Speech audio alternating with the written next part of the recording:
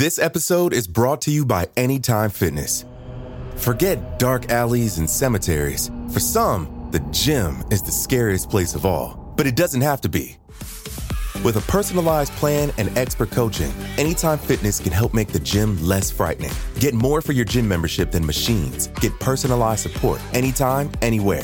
Visit AnytimeFitness.com to try it for free today. Terms, conditions, and restrictions apply. See website for details. This episode is brought to you by Visit Williamsburg. In Williamsburg, Virginia, there's never too much of a good thing. Whether you're a foodie, a golfer, a history buff, a shopaholic, an outdoor enthusiast, or a thrill seeker, you'll find what you came for here and more. So ask yourself, what is it you want? Discover Williamsburg and plan your trip at visitwilliamsburg.com. This episode is brought to you by Sax.com. At Sax.com, it's easy to find your new vibe. Dive into the Western trend with gold cowboy boots from Stott, or go full 90s throwback with platforms from Prada. You can shop for everything on your agenda, whether it's a breezy Zimmermann dress for a garden party or a bright Chloe blazer for brunch. Find inspiration for your new vibe every day at Sax.com. Due to the graphic nature of these crimes, listener discretion is advised.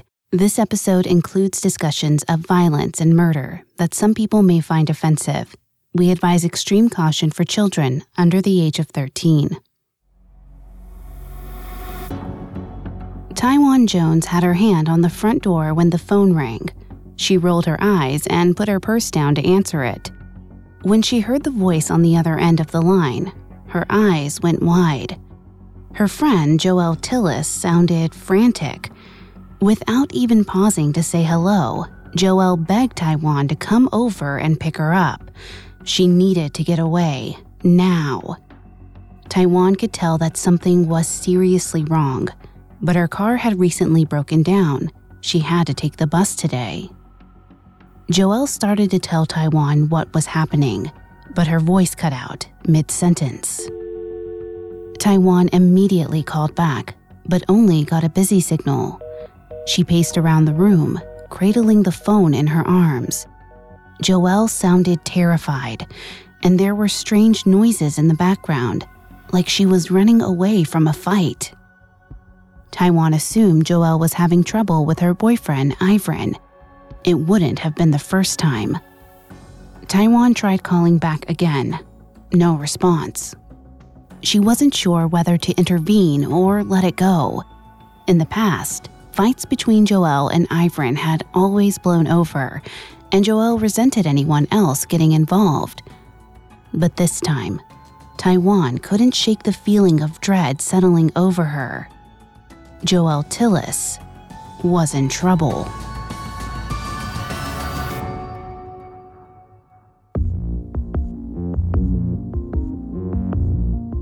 Hi, I'm Lainey Hobbs, and this is Crimes of Passion, a Parcast original. The legal definition of a crime of passion is a violent crime that occurs in the throes of extreme emotion, leaving no time to reflect on the consequences. But in this show, we explore how passionate relationships sometimes lead us to criminal activity. How does a husband and wife become killer and victim, or killer and co-conspirator? If there's a thin line between love and hate, what manipulates our relationships into deadly results?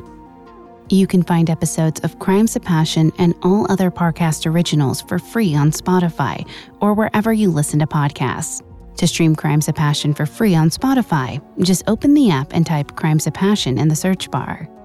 At Parcast, we are grateful for you, our listeners. You allow us to do what we love. Let us know how we're doing. Reach out on Facebook and Instagram at Parcast and Twitter at Parcast Network. Last week, we discussed 23-year-old medical student Ivrin Bolden Jr. and his increasingly possessive relationship with his girlfriend, 22-year-old Joelle Tillis. Ivrin obsessed over Joelle and tried to keep her to himself by isolating her from others. When she wouldn't break off her friendship with 18-year-old Brenda Spicer, Ivrin murdered Brenda and left her body in a dumpster. This week, We'll talk about the police investigation and trial that followed Brenda's murder. We'll also explore the tragic end of Joelle and Ivrin's relationship 2 years later in 1989.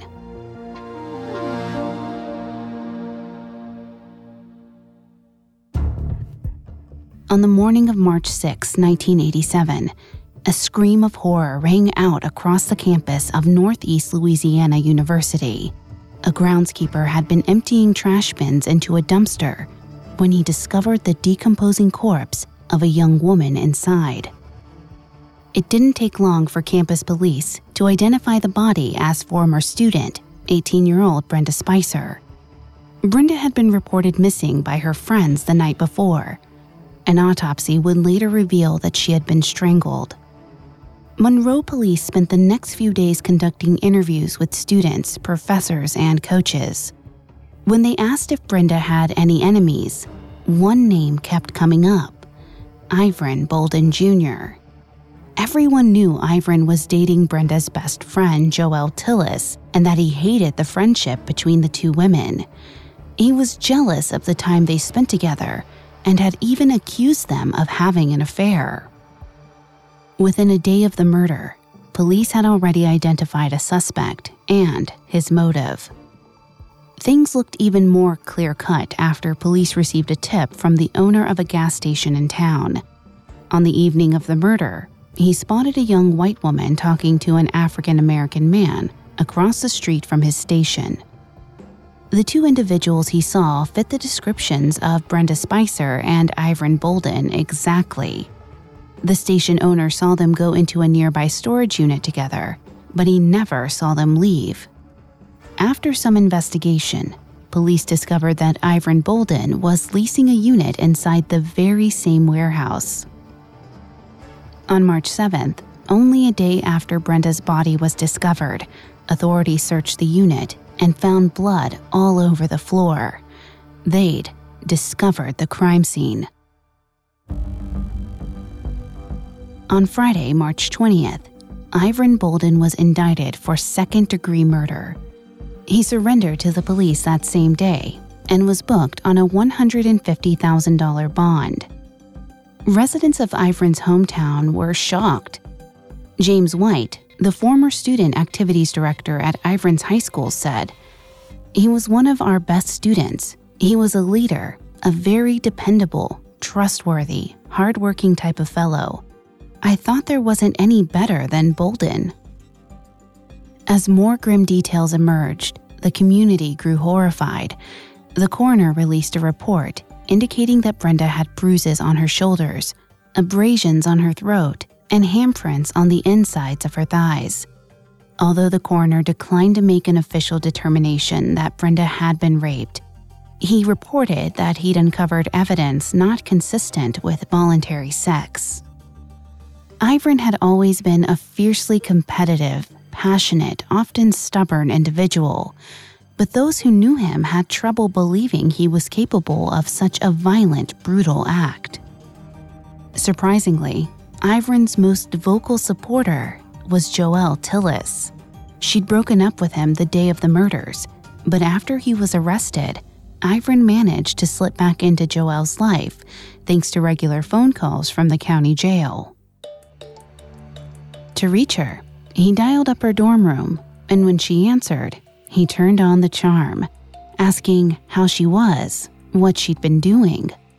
She was closed off at first, but he lured her in with faux concern and sweet talk. He was an expert at playing the role of the good boyfriend. Here he was, stuck in jail.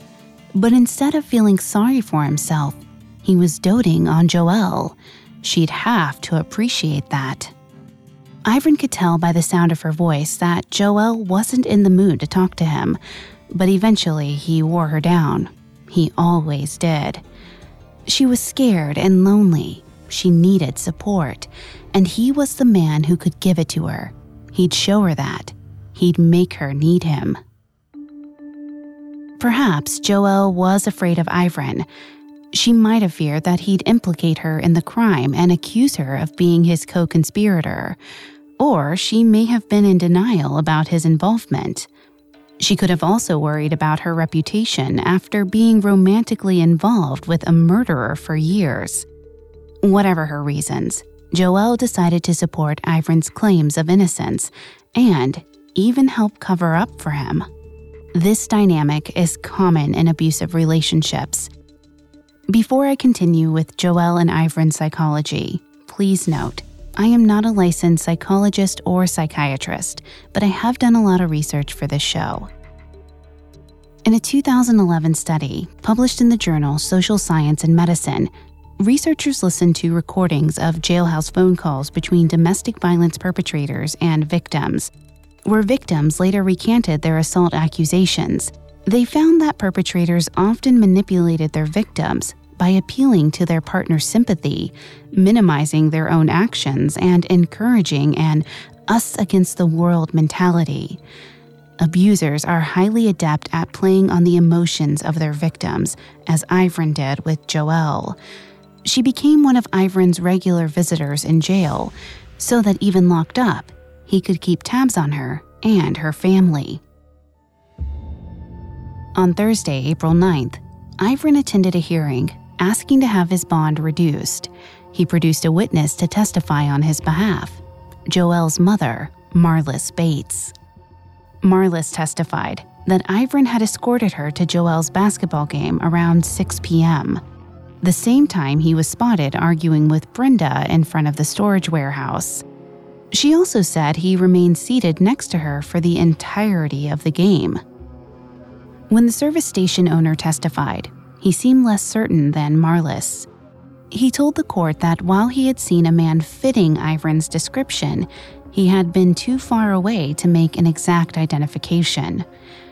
Although this was simply a bail reduction hearing and not Ivrin's criminal trial, it gave prosecutors a preview of how Ivrin intended to defend his case. He argued that he was never at the warehouse at all, and he had an alibi to back his assertion. The judge ended up denying the bail reduction, but the hearing worked to sow doubts in the community about Ivrin's guilt. Afterward, Ivrin posted the bond using his father's business as collateral and was released while he awaited trial. The hearing invigorated Ivrin. He was confident he could poke holes in the prosecution's case. Then, just weeks after his release, he was rattled by a strange twist in the case. His defense attorney had been struck by lightning and killed. The unusual death only added to the spectacle and wild rumors that swirled around the case. Some began claiming that Joelle Tillis and Brenda Spicer were involved in a same-sex affair. In the conservative southern town, that was more than enough to incite a scandal. Eventually, even stranger gossip surfaced. NLU students began repeating a story that Brenda's body had been entirely drained of blood at the crime scene. Other gossip suggested that Brenda was having an affair with the chief of the Monroe Police when she died. Of course, there were plenty of rumors about Ivrin too. Some said he had a violent history with a previous girlfriend before Joelle. Others claimed a high school girlfriend of his had disappeared while they were dating. She had been labeled a runaway, but Ivrin's arrest now called that into question. Police attempted to substantiate these claims against Ivrin, but found no witness willing to make a credible statement on the record. Ivrin tried to ignore the gossip. He retreated to New Orleans to continue his medical school coursework at LSU. He hoped to uphold his image as the model student destined for success, but his plans soon fell apart. Not long after he returned to school, he was informed that he'd failed 5 of his classes and had been kicked out of the med school program. Ivrin decided to enroll in a graduate school program to study chemistry instead, desperate to keep his scholarly image alive. It was also important to Ivrin to keep Joelle on his side. In January of 1988, she moved in with Ivrin in New Orleans. By then, Joelle seemed to have convinced herself that Ivrin really was innocent, and she was angry, not at Ivrin, but at the police and prosecutors. As far as she was concerned, They'd disrupted her life, and now they were trying to ruin Ivrin's. She dismissed the evidence against her boyfriend. At one point, she even claimed that the blood on the storage room floor could have come from one of them getting a cut while moving around boxes. She also suggested that someone else could have broken into the unit and killed Brenda there. She searched for any explanation she could find. She even suggested to friends that Brenda's killer must still be out there, either because she believed it was true or because she wanted to protect Ivrin. Her loyalty would soon be put to the test. In March of 1988, a year after Brenda's murder, Ivrin's criminal trial finally began. Up next, the Monroe community picks sides as Ivrin Bolden Jr. fights murder charges. This episode is brought to you by Anytime Fitness. Forget dark alleys and cemeteries. For some, the gym is the scariest place of all, but it doesn't have to be. With a personalized plan and expert coaching, Anytime Fitness can help make the gym less frightening. Get more for your gym membership than machines. Get personalized support anytime, anywhere. Visit AnytimeFitness.com to try it for free today. Terms, conditions, and restrictions apply. See website for details. This episode is brought to you by Sax.com. At Sax.com, it's easy to find your new vibe. Dive into the Western trend with gold cowboy boots from Stott, or go full 90s throwback with platforms from Prada. You can shop for everything on your agenda, whether it's a breezy Zimmermann dress for a garden party or a bright Chloe blazer for brunch. Find inspiration for your new vibe every day at Sax.com. Now, back to the story. A year after the body of 18-year-old Brenda Spicer was discovered in a dumpster on Northeastern Louisiana University's campus, the murder trial against 24-year-old Ivrin Bolden Jr. commenced. The prosecution felt confident in their case going into the trial. They introduced dozens of witnesses, including basketball coaches and teammates of Brenda, who testified about Ivrin's jealous, possessive behavior. But the prosecution also called 22-year-old Joelle Tillis, Ivrin's girlfriend and Brenda's best friend, as a witness. Perhaps they expected her to corroborate their depiction of Ivrin as angry and controlling. Instead, Joelle downplayed Ivrin's well-documented contempt toward Brenda. She acknowledged there was tension between them, but claimed they were always polite to each other. She even denied that Ivrin behaved in a jealous manner. She told the jury he was a caring and loving partner. She also alluded to other potential suspects, such as previous boyfriends of Brenda's, that the police had ignored. When it was the defense's turn to present their case, they called Joelle's mother to the stand. She reiterated her claim that she'd spent the evening of the murder with Ivrin by her side. He wouldn't have had time to kill Brenda Spicer or hide her body because he'd been watching Joelle's basketball game with her family the entire time. Ivrin testified on his own behalf as well. He highlighted his many accomplishments: valedictorian in high school, Eagle Scout, and a magna cum laude graduate of Northeast Louisiana University. He admitted that he'd recently failed out of medical school, but claimed it was due to the stress of being accused of murder.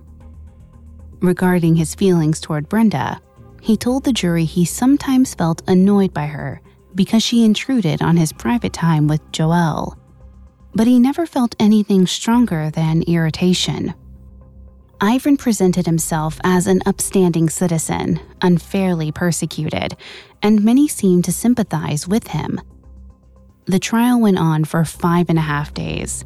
After the defense rested, the jury deliberated for about 3 hours and came back with a verdict of not guilty.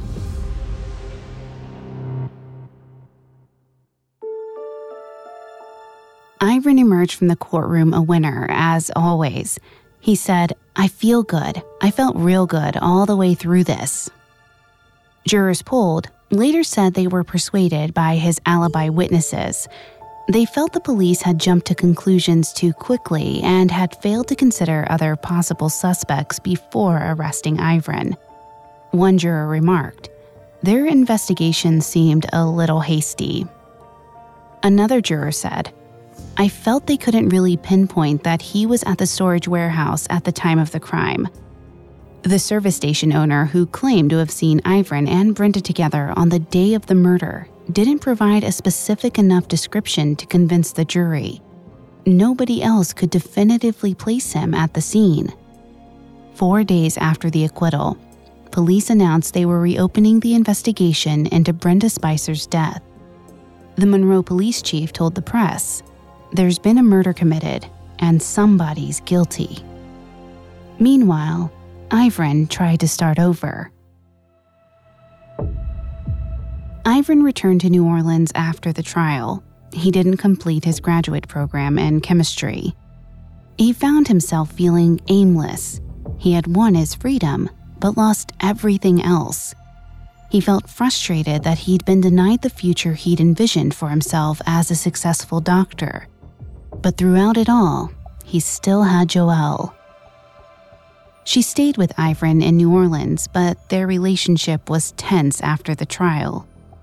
Joelle thought he'd be grateful to be free of the murder charges. Instead, he seemed more angry than ever. In May of 1988, 2 months after Ivrin's acquittal, Joelle confided in a friend that he'd been beating her. The friend invited Joelle to come live with her in Memphis, and Joelle agreed. But, as he had done in college, Ivrin pursued Joelle wherever she went. He followed her to Tennessee and eventually convinced her to stay with him. For a while, they lived together in Memphis, but nothing else changed. Joelle got a job at a Lady Foot Locker store, while Ivrin struggled to find work. Eventually, he found a job as a guard with a security company, but he still felt unfulfilled. Both Joelle and Ivrin thought he should have amounted to more. They fought, physically sometimes, but Joelle downplayed their conflicts to friends. She tried to enjoy old pleasures. At one point, she went to see an away game for her former NLU basketball team, but was crestfallen when friends and teammates gave her the cold shoulder. One teammate later wrote, "Joelle was a sweet girl when she came to NLU, but when she covered for Ivrin, knowing he raped and killed Spicer, she burned her bridges." Joelle's family seemed to feel similarly, though her mother, Marlis Bates, had testified on Ivrin's behalf. She and others were concerned that the relationship was bad for Joelle. They pushed her to break up with him. But Joelle always had a rebellious, defiant streak. Back in school, when Ivrin had pressured her to break her friendship with Brenda, it had only driven the two women closer together. Now, when everyone around her urged Joelle to leave Ivrin, she adamantly refused. She reassured friends and family that she knew how to handle him. She didn't tell anyone that Ivrin's jealous, possessive behavior was once more consuming their relationship. Ivrin again accused her of having an affair with one of her close female friends. Joelle then reportedly found letters from one of Ivrin's male friends that made her suspicious he was also engaging in a same-sex affair. It's not clear whether either of the claims had any merit, but when Joelle threatened to show Ivrin's letters to others, he grabbed her arm and twisted it behind her back, spraining her wrist. At the emergency room, she told the doctor that she fell while jogging. Joelle frequently left Ivrin for a few days at a time, but when he kept calling her, apologizing, she went back to him. It was the same cycle she'd been stuck in while at college. Every time she tried to break free, he convinced her to stay. Still, she didn't want to fully commit to the man who was abusing her. Around this time, Joelle started seeing other men, first behind Ivrin's back, and then more openly, as if she was flaunting it, trying to make Ivrin angry. It worked, and Ivrin raged against her any time she came home late or talked on the phone for too long. He sometimes refused to let her drive anywhere, insisting on giving her a ride to and from work. Joelle told a friend that Ivrin was obsessive and she felt trapped. Then, Ivrin lost his security guard job and the couple's stresses multiplied. Now, he had nothing else to do but monitor Joelle and her whereabouts. Despite their struggles in front of others, Ivrin and Joelle tried to keep playing the role of a happy couple. On Mother's Day, May 14, 1989, they drove to Hammond to visit Joelle's family together. Before leaving, Ivrin and Joelle gave Marlis a big hug. Joelle's mother later recalled, "I never had any indication that Joelle was unhappy. If Joelle had given me the indication that something was wrong, there's nothing that would have kept me from going up to get my baby." But Joelle must have already been planning to leave on her own. When she returned to Memphis, she emptied a savings account she shared with Ivrin into her personal checking account. On May 17th, Joelle spoke on the phone with an old friend living in Atlanta, Sheila Sanders. She called around 11:30 and they talked until nearly 4 a.m. Joelle told Sheila she was tired of the relationship and wanted it to end.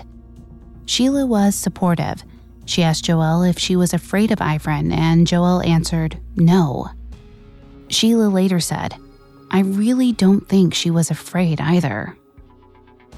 Despite their conflict and Ivrin's violent temper, Joelle still seemed to feel as if she had the upper hand in the relationship. Perhaps she thought that because Ivrin had only narrowly escaped a murder conviction the first time, with her help, that he'd never do anything to risk being put in that situation again. The next morning, May 18th, Joelle and Ivrin had an argument about who was going to take the car that day. They seemed to reconcile enough to get breakfast together at McDonald's, but when they returned home, the fight continued. It's possible Joelle finally told Ivrin that she was leaving once and for all. At 11:30 a.m., she phoned a friend, Taiwan Jones, and pleaded with her to come pick her up. In the middle of her pleas, the conversation suddenly cut off. Police would later speculate that the call dropped after Ivrin ripped the phone cord out of the wall. Taiwan tried to call back, but she only got a busy signal. Back in Ivrin and Joelle's apartment, the fight turned deadly. He slammed Joelle onto the bed and grabbed her by the throat. Then, he squeezed until her neck snapped. Joelle Tillis was dead.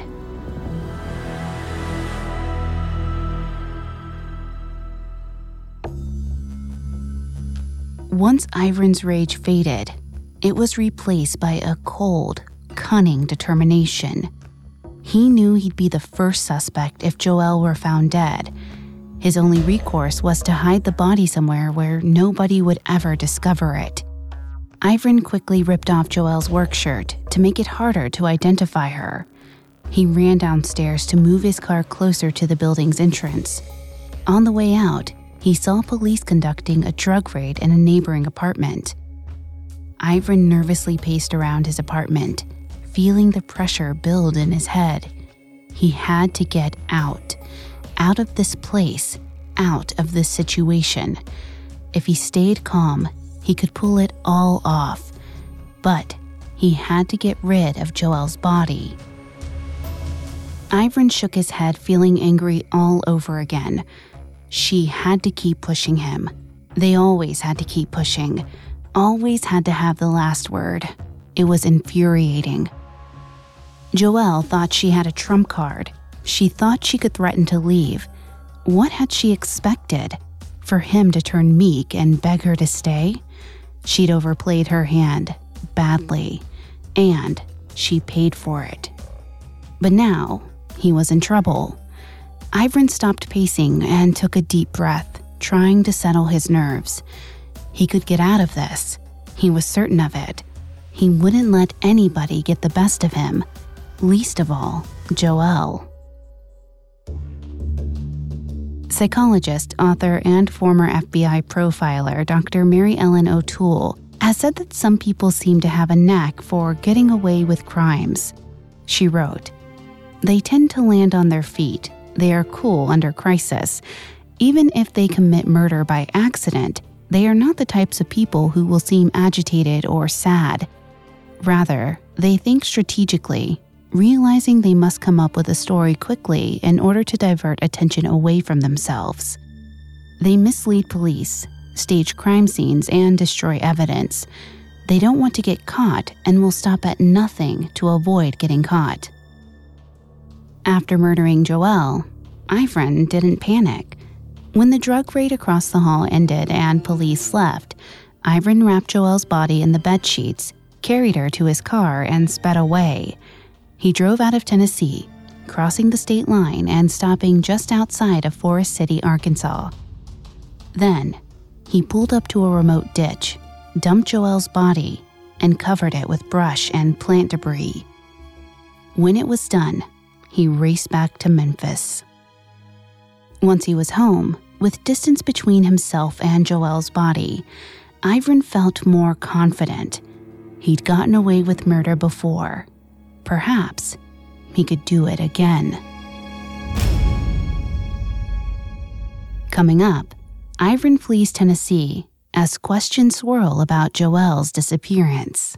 Mom deserves the best, and there's no better place to shop for Mother's Day than Whole Foods Market. They're your destination for unbeatable savings, from premium gifts to show-stopping flowers and irresistible desserts. Start by saving 33% with Prime on all body care and candles. Then get a 15-stem bunch of tulips for just $9.99 each with Prime. Round out Mom's menu with festive rosé, irresistible berry chantilly cake, and more special treats. Come celebrate Mother's Day at Whole Foods Market. This episode is brought to you by Hotels.com. When I went on my last holiday to Cape Town, it was amazing. My friends were there, the weather was phenomenal, and most importantly, the food was fantastic. But one thing I struggled with was finding the right places to stay. You know, all I want is a great bed, a fantastic shower, and breakfast that doesn't end at 8 a.m. I'm on holiday, I'm still sleeping. I also like ease, and the Hotels.com app easily helps me to find a perfect hotel for every trip. Whether you're looking for a family-friendly getaway or a relaxing spa weekend, on the Hotels.com app, you can compare up to 5 hotels side by side. Now, why would you want to do that? So you can see prices, amenities, and star ratings. And best of all, you don't have to switch back and forth between options. See? Ease. So, start planning your next getaway and find your perfect somewhere in the Hotels.com app today. Now, back to the story. Just a year after 24-year-old Ivrin Bolden Jr. was acquitted for murder in 1988, history repeated itself. Ivrin strangled his girlfriend, Joelle Tillis, and hid her body in a ditch in Arkansas. Ivrin hoped he could avoid trouble as long as Joelle's body wasn't discovered, but her absence was noticed right away. On the afternoon of May 18th, she never showed up for work, and her boss called the apartment asking for her.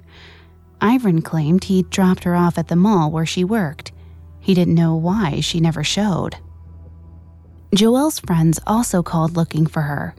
Ivrin told them she must have walked out on him, as she'd been threatening to do for weeks. But Joelle's friend, Taiwan, was suspicious. Joelle had called her the day before asking for a ride. It sounded like a struggle had occurred before the line went dead. She warned Ivrin that she'd go to the police unless he did it first.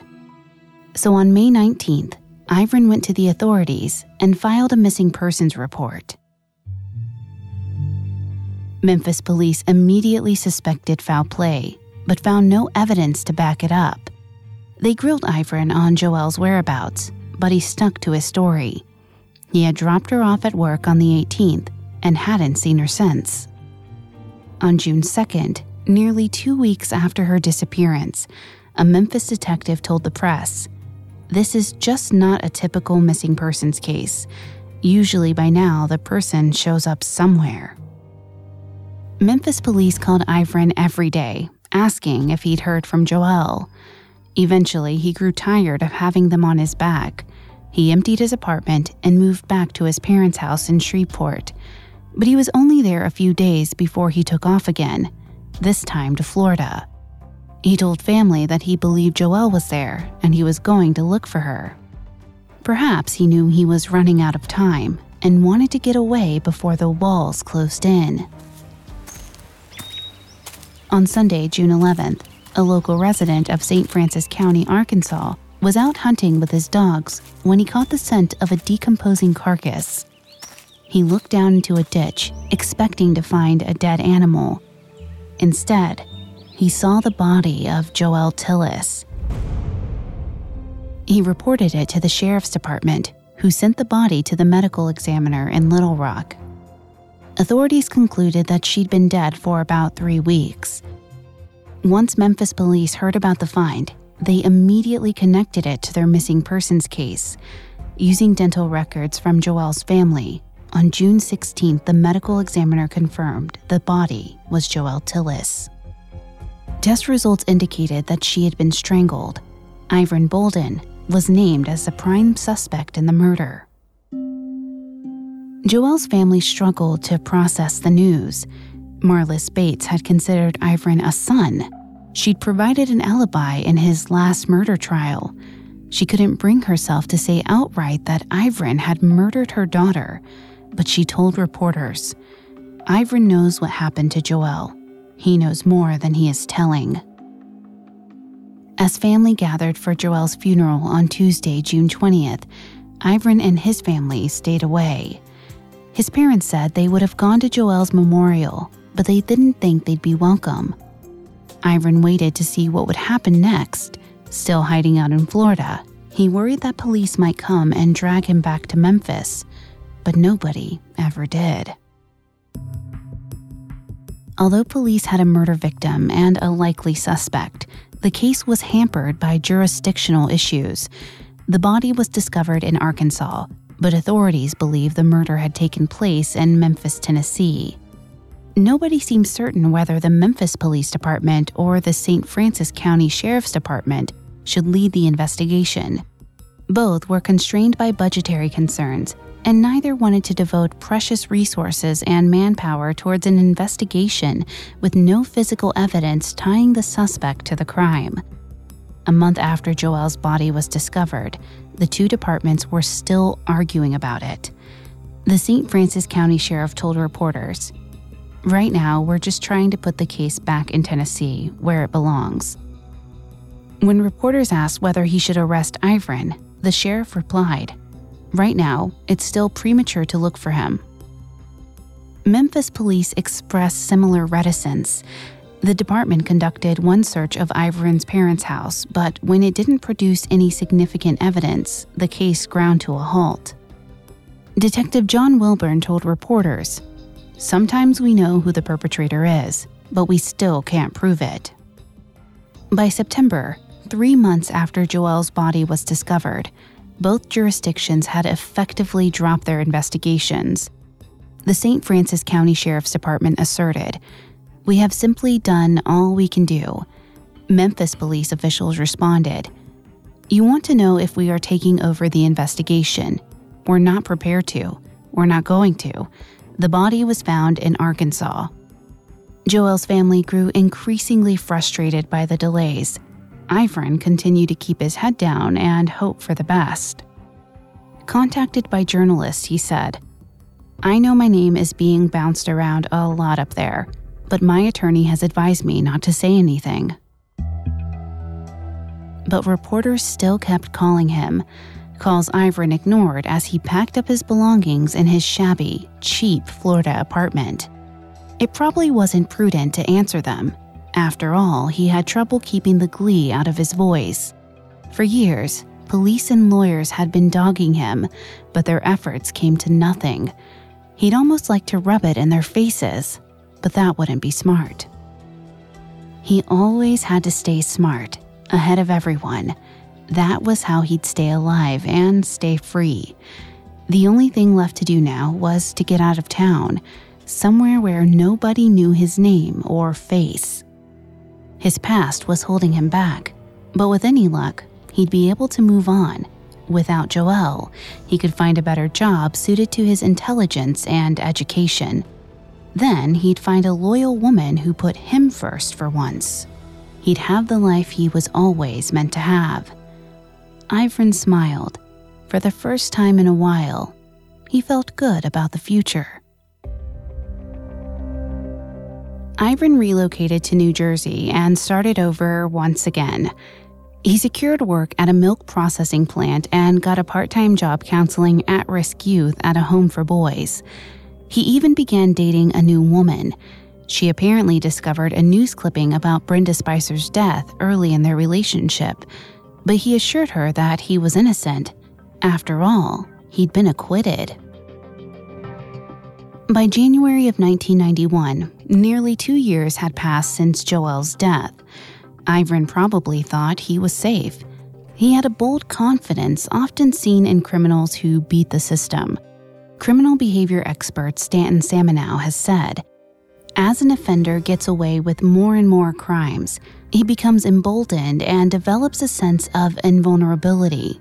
Some criminals who get away with complicated crimes subsequently let down their guard while committing a relatively minor offense. After killing 2 women, it would make sense for Ivrin to want to stay under the radar. But apparently, he wasn't too concerned about drawing attention to himself. That winter, he decided he wanted to own a handgun, which required a background check. His permit application raised a red flag. Ivrin claimed that he'd never been arrested, but his records clearly showed a 1987 arrest for the murder of Brenda Spicer. Around the same time, Ivrin's new relationship turned rocky. He told friends that his girlfriend was too insecure and clingy. Eventually, he broke up with her, but she didn't want to let him go. When she wouldn't leave him alone, he threatened her, reminding her of the news clipping she had seen about Brenda Spicer's murder. He looked her dead in the eyes and told her, "I did it." Then, he admitted to killing Joelle. His girlfriend didn't quite believe him. She thought he was just trying to scare her so that she'd leave. His confession made her suspicious, but she refused to leave. She was still angry over the breakup. In March of 1991, she broke into his apartment and ransacked it. Ivrin called the police, reported the burglary, and filed a restraining order against her. Police arrested his ex-girlfriend, who immediately told them that Ivrin was a murderer. He admitted it to her. Her statement, combined with Ivrin's interest in owning a gun, piqued the suspicions of Delran authorities. They passed the information along to the Memphis police, who finally agreed to reopen the case. On Monday, April 22nd, an investigator from Memphis arrived in New Jersey. Ivrin was called down to the police station to submit to a polygraph test, which he failed. Police interrogated him for over 5 hours. Ivrin seemed exhausted from the police scrutiny that had followed him for years. Under intense questioning, he finally broke down. He admitted that he'd killed Joelle Tillis after she had threatened to leave him in 1989. Detectives pressed him. Was there anyone else? Finally, he confessed to strangling Brenda Spicer as well, and he was immediately arrested. Despite his confession, he couldn't be tried again for Brenda Spicer's death since he had already been acquitted. A second trial would violate the U.S. Constitution's double jeopardy clause. However, he could still be charged with killing Joelle Tillis. In August of 1991, he was extradited to Memphis to stand trial. Facing a life sentence, Ivrin's usual confidence was shaken. He didn't dare hope to escape conviction a second time. In February of 1992, 27-year-old Ivrin agreed to a plea deal. Rather than fighting the charges, he pled guilty to the lesser charge of voluntary manslaughter, receiving a 10-year prison sentence. But many members of the public were unhappy with what they considered to be a lenient sentence. Joelle's mother told reporters, nobody can justify to me why Ivrin only got 10 years. In Monroe, authorities who had worked on Brenda Spicer's murder case were furious too. Even if they couldn't hold a second murder trial, they wanted to find some way to hold Ivrin accountable for her death. On Monday, March 9, 1992, prosecutors filed perjury charges. They argued that Ivrin had lied under oath when he took the stand to defend himself in his 1988 murder trial. After a lengthy battle, prosecutors proceeded with their case in January of 1995. The jury unanimously found him guilty.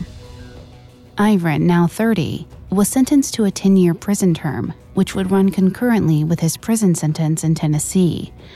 His subsequent appeals were denied. Ivrin served nearly 7 years of his 10-year term, until he was released on parole in 1998. He returned to his hometown of Shreveport and kept out of public life, working at his father's business. He reportedly married in 2011. There are no public reports accusing Ivrin of any acts of violence since his release from prison. Perhaps his entitlement, his need to dominate others, and his desire to win at all cost were subdued by the court losses and punishment. This serves as little comfort to his victims and their families, who paid the ultimate price for his arrogance.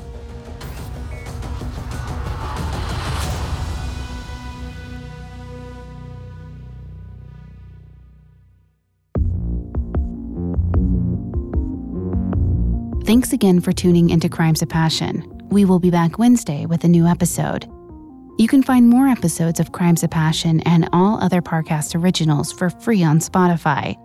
Not only does Spotify already have all of your favorite music, but now Spotify is making it easy for you to enjoy all of your favorite Parcast originals like Crimes of Passion for free from your phone, desktop, or smart speaker.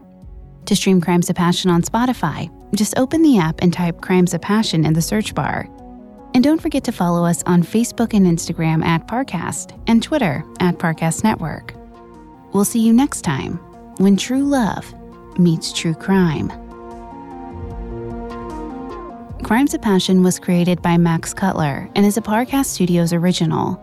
Executive producers include Max and Ron Cutler, sound designed by Trent Williamson, with production assistance by Ron Shapiro, Carly Madden, and Freddie Beckley. This episode of Crimes of Passion was written by Christina Pammies, with writing assistance by Abigail Cannon. I'm Lainey Hobbs.